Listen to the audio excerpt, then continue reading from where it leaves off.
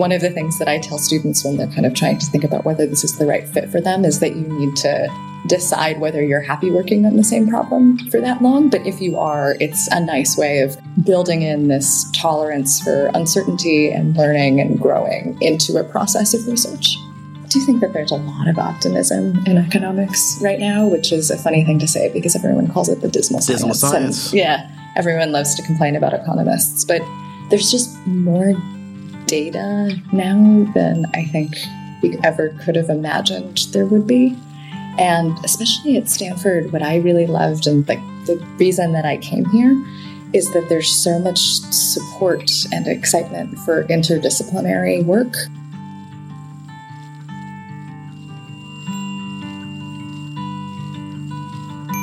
My name is Maya Javasala. I'm a fourth-year PhD student in economics, a first-year law student, and a member of the 2020 Knight Hennessy cohort. I imagine a world where access to medicine is universal.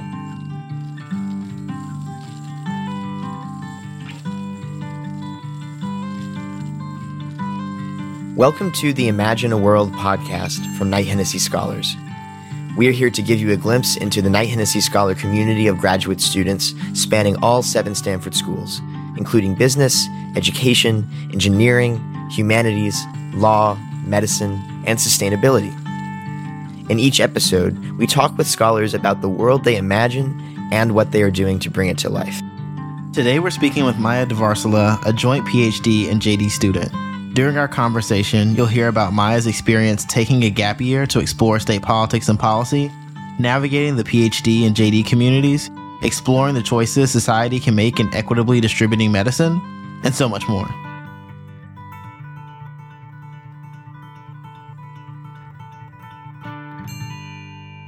Hey, what's up, Maya? Welcome to our second episode of Imagine a World.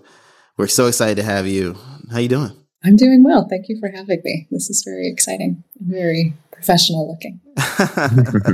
For folks who are listening, we have the full setup with headphones and mic right now in Denning House, or at least Maya and I are, and Taylor's finishing up an internship in LA. So actually, you have a really great Imagine a World statement, but one thing that I find really interesting is how long has it been since you've been in Denning, Maya? That's like an embarrassing question for me to answer. I think I was probably back here last in April of 2023. Yeah, and my reasons for it are the embarrassing part. Like my desk was just kind of far away last year and I get lazy on campus and I don't have a bike as of now. And so every day it was like, I should go to Denning House for lunch. And then I had to debate whether the 15-minute walk was worth it to me. And I'm just laziness. Well, you don't want to interrupt your creative flow at your desk. That's a really nice and charitable way of thinking about it. But I walked in this morning and I was like, I should be here more often. It's just embarrassing that I haven't done more of that. I feel as if not having a bike on campus is a cardinal sin, pun intended, given that we're at Stanford. But are you closer to getting a bike now than you were before? Or are you still about the walk life? No, I need one. It's really bad. I had a bike. It was stolen. I was really cranky about it. And that crankiness has just carried over for like a year and a half at this point. It's on me. But no, I have these law school textbooks. They're really heavy and I'm just carrying them around at this point. So I need a bike. I am in the market for a bike. At some point it'll become more urgent. It'll start raining and I'll get a bike and it'll feel really like a necessity. You guys heard it here first. Anybody who has a bike and is willing to loan, sell, or barter for it. We were just talking about the farmer's market before we got on. If you have tomatoes after tomato season and you're willing to barter with Maya, she'll happily take your bike for tomatoes. Getting back to just your life and your story, Maya, would love to. So you mentioned this Imagine a World statement of access to medicine being universal, and now we know that this is the world that you like to imagine. But before we get into that, let's talk about the world you're born into and the world that you've experienced thus far. So can you give us a sense of where you're from and what your journey was to here at Stanford? Yeah. So I was born in Connecticut, but for all intents and purposes, I kind of think that I grew up in New Mexico. So my parents moved to Albuquerque when I was 9. And it's my favorite place in the entire world.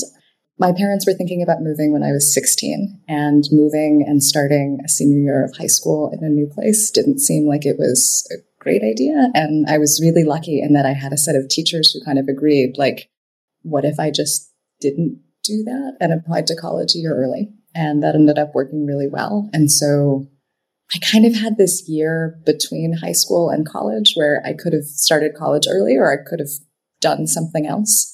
And I basically spent the year wandering around New Mexico doing like various things related to state politics and state policy. And it's probably the most formative period I've ever had in my life. In part just because it meant that I could go to like these tiny towns that don't really appear on Google Maps in rural parts of New Mexico and spend a lot of time talking to people and understanding how life functioned without any sense of pressure, any sense of deadline, and not really needing to be somewhere the next day. And so I worked on political campaigns and I worked for the state legislature, and I wrapped up the year working at this like incredible little, they call themselves a results-oriented think tank, and they operate out of like a 4-room house in Santa Fe.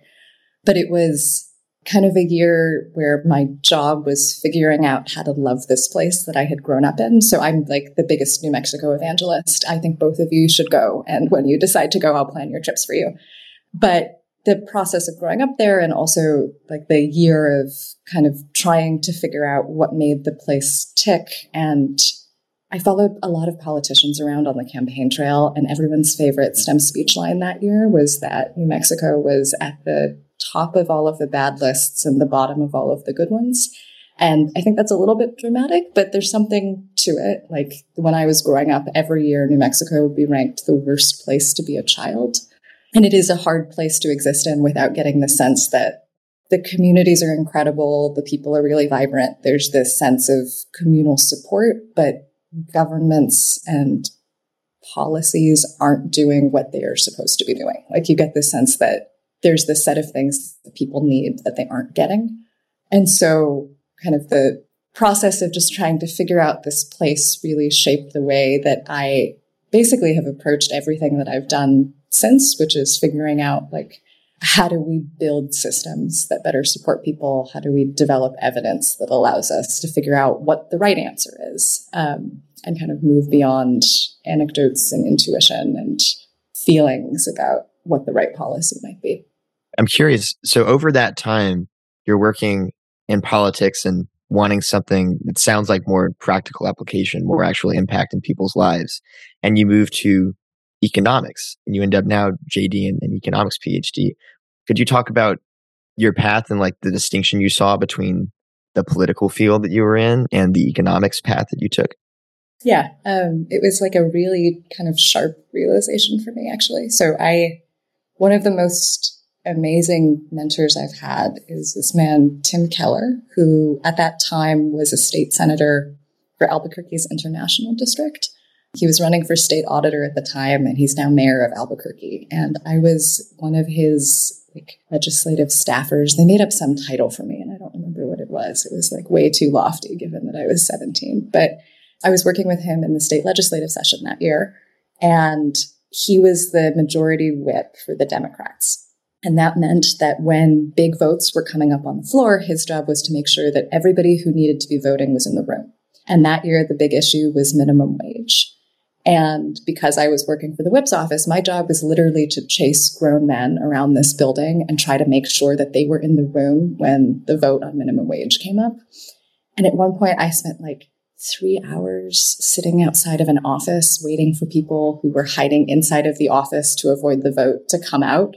And I was like so disillusioned by this by the end. Like minimum wage, like the minimum wage increase in the state ended up not passing because a lot of the people who should have been there weren't. And it just, I think, became very clear to me. And he and I spent a lot of time kind of debriefing this, that working in politics and trying to persuade people in this process of like, let's corral them, let's offer them things in exchange for like things that we may already have, wasn't the version of like making a social impact that was going to be the right fit for me. And he spelled it out. Tim laid this out really clearly. Like basically your options are like you can be the person in a room who has a vote. Like you can be the politician who's sitting there and the change that you can make is in the form of like, you can vote yes when you're supposed to be voting yes, and you can do it for your constituents. Or you can try to make it harder for people to vote no or harder for them to avoid showing up on the floor. Like you can build the evidence base that means it is like so unequivocally clear that for your constituents, the right thing to do is X. Of course, there's lots and lots of other ways of making an impact than having those two jobs. But the way that I kind of thought of it was like, I discovered in the process of doing this that I am like quite wonky in the way that I think about problems. And the better fit for me was going to be saying like, what's the problem? How can we construct the best possible body of evidence so that we know that we're making the right choices and use evidence to persuade, in part just because I think I have a thin skin and I would be a terrible politician. But basically, like in the process of working for the state when I was 17, I decided that I wanted to be an economist. And I say that not to say that I was like, I've decided to get a PhD and I'm going to work on these things. And like, I had a really meandering path from there to here. And at every juncture, I've kind of been like, is this the right toolkit for me? I ended up deciding sort of and adding a law degree because I thought there were aspects of that that were really useful to being able to communicate and work in government. But the identifying economics as the right toolkit happened relatively early. And I think earlier than it happens for a lot of my classmates who kind of realized that math was a way of bringing rigor to social problems. Someone told me, I think that I would be a good economist, and I listened. Those are some really resonant reflections as someone who majored in econ in undergrad, not with the same level of fervor as you did, but I've heard you speak about how economics is the geekiest form of idealism in a way. and I think that comes true when it comes to like what economics can be in terms of making sense of a fundamentally random world. Again, at this point, I'm just quoting Maya's speech from when she gave to her graduating class at Duke. I forgot that was online.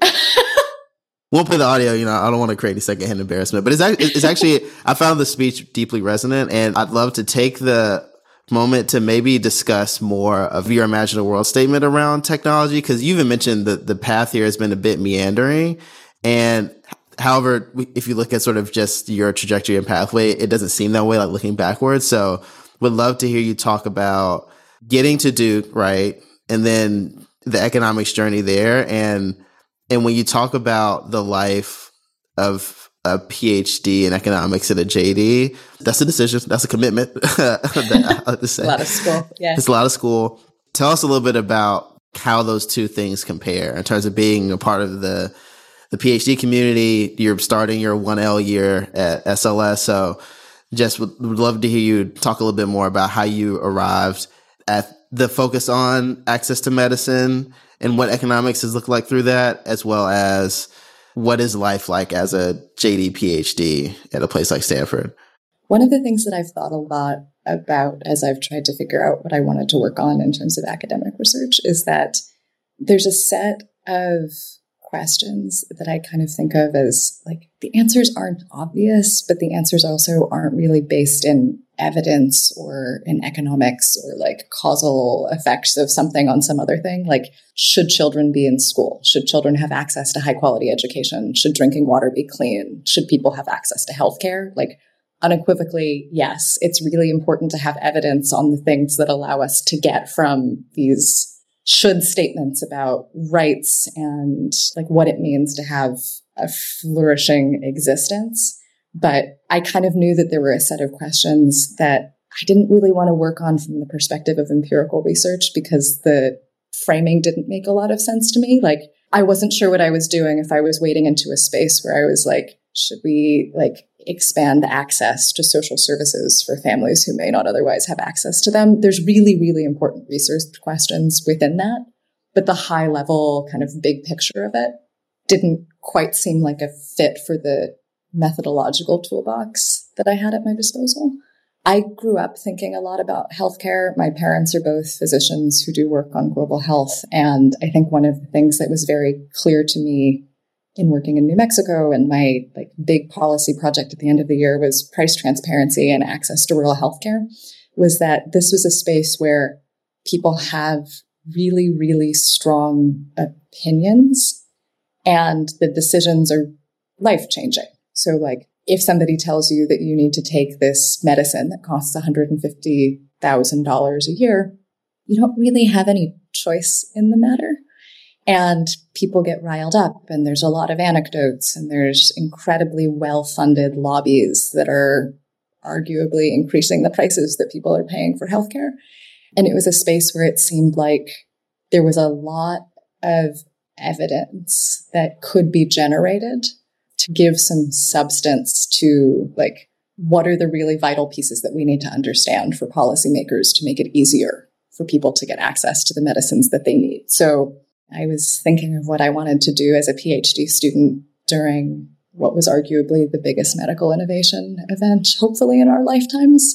So watching the process of the COVID vaccine being developed and patients being recruited for clinical trials really shaped the way that I thought of what big problems of access to high quality technology looked like. And so a lot of my work now is kind of focused on understanding where medicines come from. So between a scientist in a lab identifying a molecule that can become the basis for the next cancer drug and a patient receiving a prescription are just thousands and thousands of people who make decisions about who the target population is. And are we going to invest in diagnostics that are going to help us to identify them? How are we going to study the effects of the drug? Who gets to be in our clinical trials? How good is the evidence base going to be for this? And every one of these is a choice. And they're choices that I think we don't understand very well, but also that have the potential to kind of move the needle on the way that we think about whether we're paying too much or too little for healthcare, what it's going to look like to invest in systems that help us get drugs to people, all people, faster and more efficiently. In terms of kind of why 2 degrees, economics and especially applied microeconomics, which is what I work on, provides this really incredible methodological toolkit for being able to say, what is the causal effect of X on Y? And some of the researchers at Stanford, including last year's Nobel laureate, have kind of pioneered this, they call it the credibility revolution in economics. So it's not enough to have a sense that something affects something else. We can be really precise and rigorous and exacting in the standards that we apply to making sure that we understand what data is telling us and we hold our evidence to these very high standards. And economics is really good at providing that toolkit. A lot of the work that I do is very related to things like intellectual property law. So how does the patent system work? Why are all drug patents not the same? Why is it not enough to just count patents? And I have found in the process of thinking about intellectual property and health law and administrative law and kind of regulations, partially it's just a little bit easier for me to take a class with a lawyer and have them explain it to me than it is for me to open the patent law casebook by myself sitting in my room and try to figure out what anybody is talking about. There are also just really nice examples, especially in the past couple of years, of JD PhDs in economics who have balanced these academic careers in law schools with careers in governance. So if you look at the Department of Treasury in the past couple of years, there's just this group of rock star 30 to 40-year-old JD PhDs who are going in and saying we can use evidence to make government work better. And they have the jobs that I think I would be the most excited to have. So some amount of it is just the backward induction process of that seems really cool. What if I just did what they did and tried to move toward the same type of job? I think I answered all of the components of your question, but I also went on a meandering path there. So I'd love to jump back to that connection between economics and medicine that you articulated in your Imagine a World statement.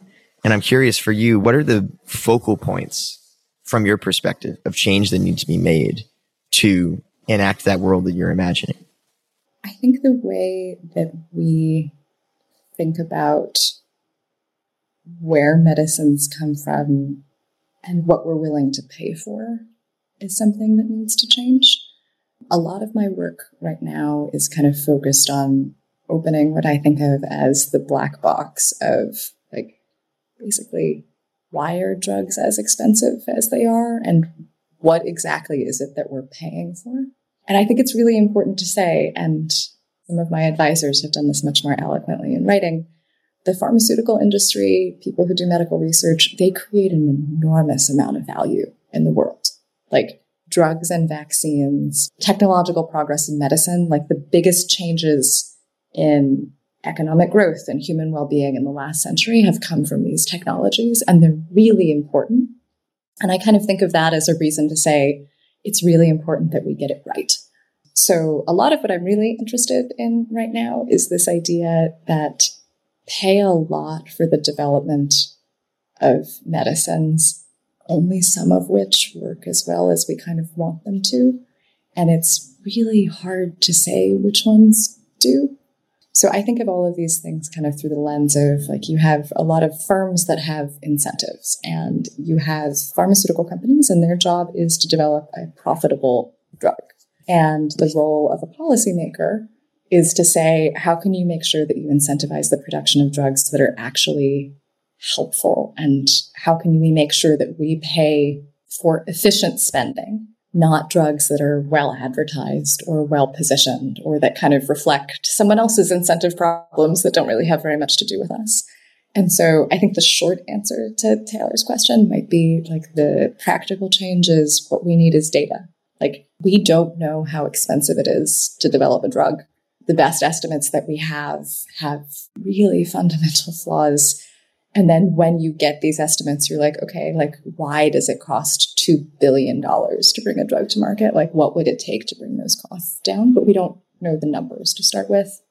We don't know how many clinical trials are run every year. We don't know how many people are enrolled in them. Like, there's some kind of basic data. And I really like the detective work of trying to figure out, like, if we were to construct it, how would we do it? Where would you go looking for answers to questions like this? But there's a lot of people who like to make claims in op-eds in the New York Times, and some of them align with my priors a little bit more than others. But I think the short answer is there's a lot of things that we don't know, and being willing to step back and say, like, what evidence do we have and what are the gaps in evidence would be really helpful in just making sure that policy reflects how these systems actually function, as opposed to, like, how one group of lobbyists and another group of lobbyists who disagree with each other have decided to frame what the problem is. I really love just to sort of hear a through line in the way that you think about your career and about your field, in the sense of giving yourself time. You know, whether it was your gap year before college, or sort of the way that you think about your meandering pathway, the sort of real-time analysis of where you are and where you want to be. In many situations, feeling like you're on a meandering path can feel like uncertain. It can feel like I'm not understanding what's around the corner. I'm wondering how you personally have dealt with that uncertainty in making decisions to take the next step. How do you think people in your field grapple with a lack of optimism? How much optimism is there in your field, and how much do you feel? I think to the question of kind of personally grappling with uncertainty, the most valuable thing for me has been, I feel like I have just the most amazing set of mentors who are very, very happy to remind me when I start to feel like I need to get out of grad school. Like, I've been here forever. It would be nice to, like, get a job eventually. That the activity isn't finishing. It's kind of finding environments where you can get feedback and feel like you're working on questions that, like, you're excited to get out of bed in the morning and think about. And I've been really lucky every stage for the last 10 years to find people who will basically just listen to me, try to figure out what it is that I want to do, and ask really good questions, and kind of provide space and reassurance that this is what a process like this is supposed to look like, and it's okay for things to take a while. Something I actually really like about being a PhD student, especially in economics, but I don't know other fields well enough to know if this is, like, normal or not, is, at least when you're a graduate student, and even when you're faculty, the activity in research and in publication isn't volume, it's quality of output. So it's very standard for people to go on our, like, job market with one paper at the end of 6 years. And they've been thinking about a lot of other things, and there's other stuff in motion, but there isn't this sense that like the best thing that you could be doing is juggling 100 different balls and like kind of half answering this question and like thinking a little bit about this thing, but it didn't really work. So we just like wrote it up and put it out. Like there's a lot of patience and tolerance for like making sure that the version of what you're doing is kind of the best version that it could be, or is like the thing that everybody has thought about and settled on together. It can mean that you're working on the same project for 5 to 8 years. And one of the things that I tell students when they're kind of trying to think about whether this is the right fit for them is that you need to decide whether you're happy working on the same problem for that long. But if you are, it's a nice way of building in this tolerance for uncertainty and learning and growing into a process of research. I do think that there's a lot of optimism in economics right now, which is a funny thing to say because everyone calls it the dismal science. Dismal science. And, yeah, everyone loves to complain about economists, but there's just more data now than I think we ever could have imagined there would be. And especially at Stanford, what I really loved and like the reason that I came here is that there's so much support and excitement for interdisciplinary work. So I work with computer scientists and I work with lawyers and I work with people across the university in different places. And there's never been a question of like, why aren't you talking to more economists and like thinking more about theory? It's always like, oh, that's really cool that like you figured out a way of taking this thing from over here and applying it to this thing. And it's, I don't know, I described like very positively one of my co-authors as being like a really good improv partner because everything that I say, he's like, yes. And what if we also did this cool thing on top of that? And it's just been this kind of really positive community to exist in where there's a lot of enthusiasm to like build on people's ideas and work together and draw on things that come from different corners of campus or different corners of academic research. So I at least feel really optimistic. I love the reframe of economics from a dismal science to a credible and optimistic one. So that's, yeah, that's really powerful. I would say it's also just reassuring to hear you talk about this importance of interdisciplinary work in the field of economics. I think as someone who studied econ undergrad at a liberal arts school where it was encouraged that we went outside of the econ department to learn more about other disciplines, it really gets at both what I think, was it Gary Morrison and Morton Shapiro. I think they wrote Sense and Sensibility. It was like a book about economics learning from the humanities and also gets at one of my favorite lines from an economist that deeply resonated with me, and Thomas Piketty saying that economists can have a childlike obsession with mathematics. I remember reading that in Capital and being like, yeah, I feel that sometimes. So that resonates a lot. Taylor, were you going to say something as a follow-up? Well, when you said Sense and Sensibility, I thouut you were going to start talking about Jane Austen for a second. So I wasn't sure where that was going to go. But no, I just loved hearing, Maya, I loved hearing you talk about the sort of mentorship aspect. And because that really resonated with me. It makes such a big difference, especially, I don't know, research can be really lonely and a little bit isolating. And it has just, I was telling one of my advisors, I feel like my enthusiasm for my work kind of decays the further away I get from like a meeting with somebody. Like the longer it's been since I kind of talked to somebody who is like, no, this is interesting. Here's how I would think about it. Just because like I know this from the process of working with students, you can start to figure out what they're talking about and like what their vision for something is before they found the language to describe it. And it's really, really fun on the other side to watch them kind of start to put the pieces together. But it makes the biggest difference to know that somebody is also watching you do that and kind of has this like 10,000 foot view where you're like so deep in the weeds and you're like, I just don't even know if the words that I'm saying make sense anymore. Like I definitely wouldn't have decided to be a grad student for as long as I think I probably will be if I hadn't been so confident that there was a set of people to talk to about all of it. And I wonder, just even given the juxtaposition of like PhD versus JD and just your own experience now, is like, how have some of your priorities shifted over the years now that I'd probably say you're still in even just the beginnings of your career? I hope so. I think the way that I think about what I want a career to look like is a little bit different. Like I coming out of college, I think I had just been very used to like going constantly, if that makes sense. Like there was constantly a deadline. If you weren't working, you were probably doing something wrong.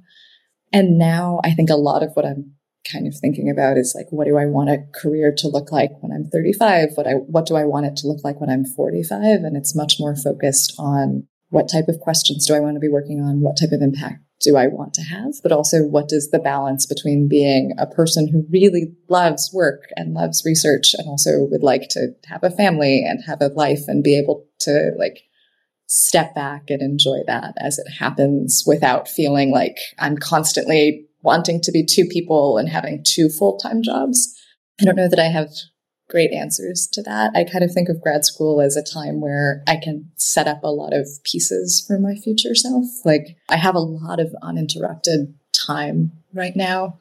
We kind of do the thinking on like, what are my values? What are my priorities? What do I want things to look like? And just building time for that at every stage seems like it's a little bit more reflective than I probably was 5 or 6 years ago.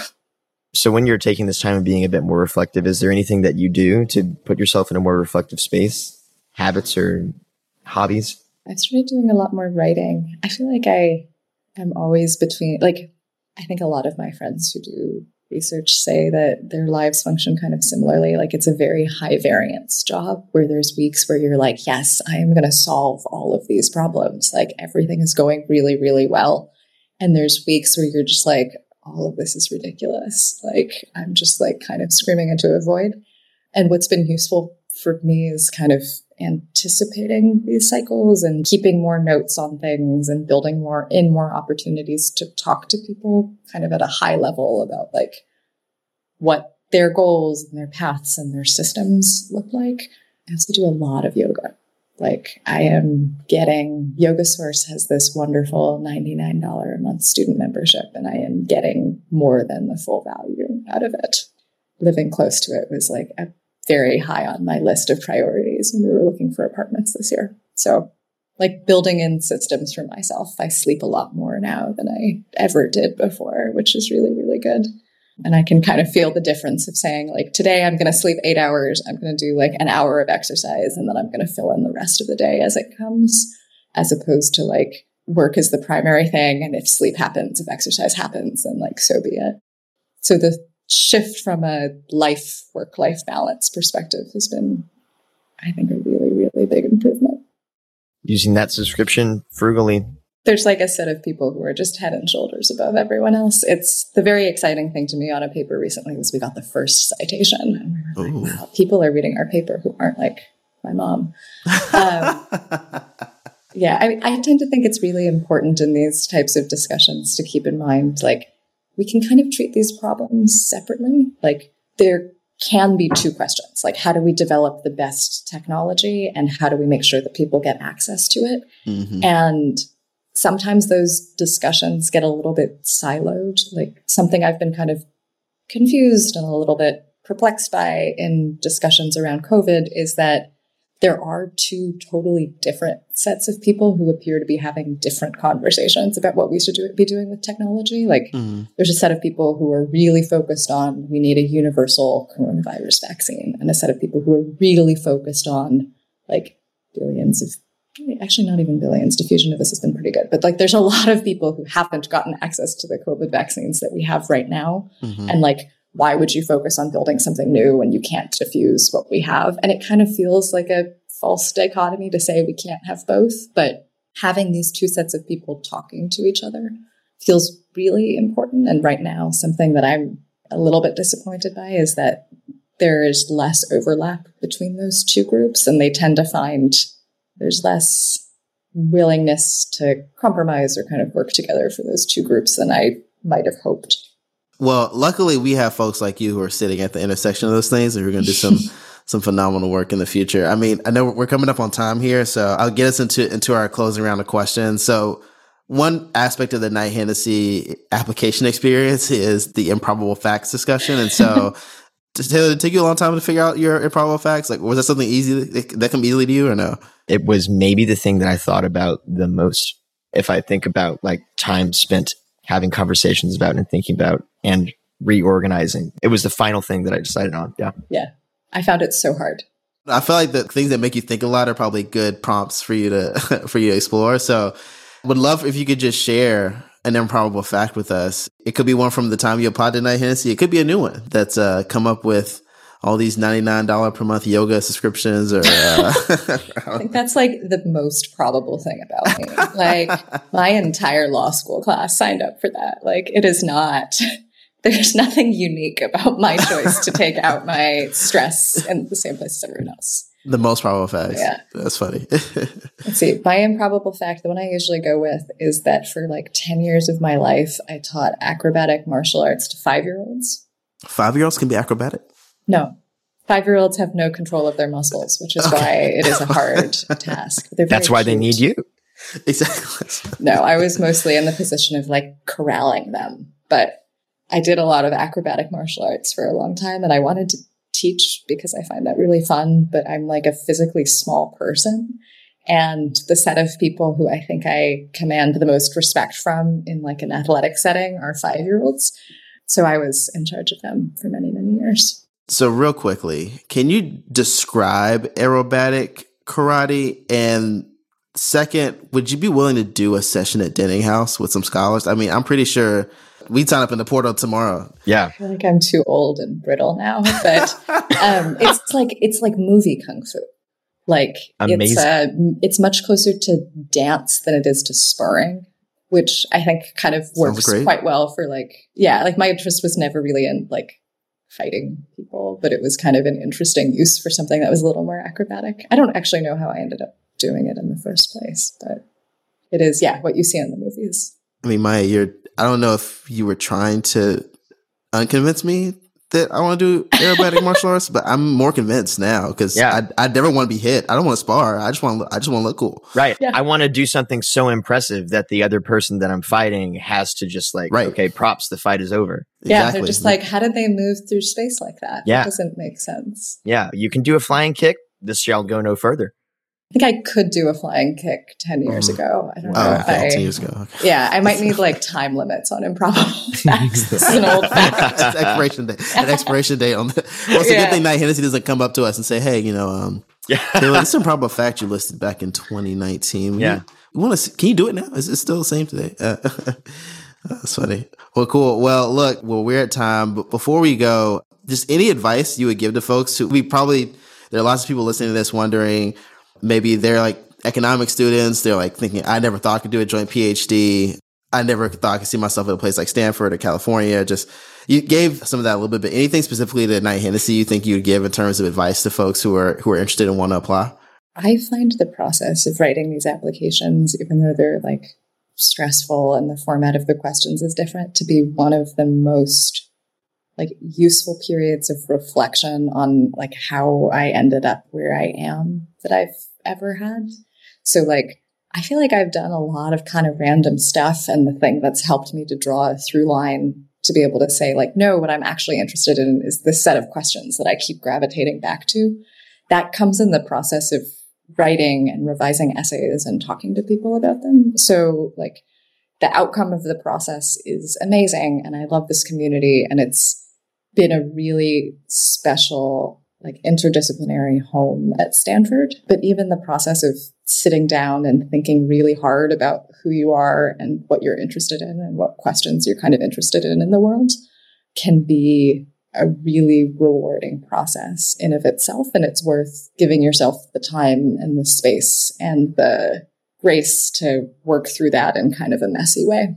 You might say that the application helps you connect the dots. Wow. You might. One might. Maya, this has been great. You're great. Your football team is great. Duke is doing great right now. LSU and Alabama. Taylor and our respective teams are doing we took under the radar at the moment. But really glad to have you on Imagine a World. So glad you could join us. Taylor and I are both looking forward to seeing more of you at Denning. Yes. No, the law school is much closer to Denning. I don't even need a bike to get here. So. But still, if someone has a bike out there. If someone has a bike. Thank you for having me. This was really fun. It's always really nice to talk to you too. All right. Well, cool. Well, take care. Thank you for joining us for this episode of Imagine a World, where we hear from inspiring members of the KHS community who are making significant contributions in their respective fields, challenging the status quo, and pushing the boundaries of what is possible as they imagine the world they want to see. This podcast is sponsored by Knight Hennessy Scholars at Stanford University, a multidisciplinary, multicultural graduate fellowship program providing scholars with financial support to pursue graduate studies at Stanford while helping equip them to be visionary, courageous, and collaborative leaders who address complex challenges facing the world. Follow us on social media at Knight Hennessy and visit our website at kh.stanford.edu to learn more about the program and our community.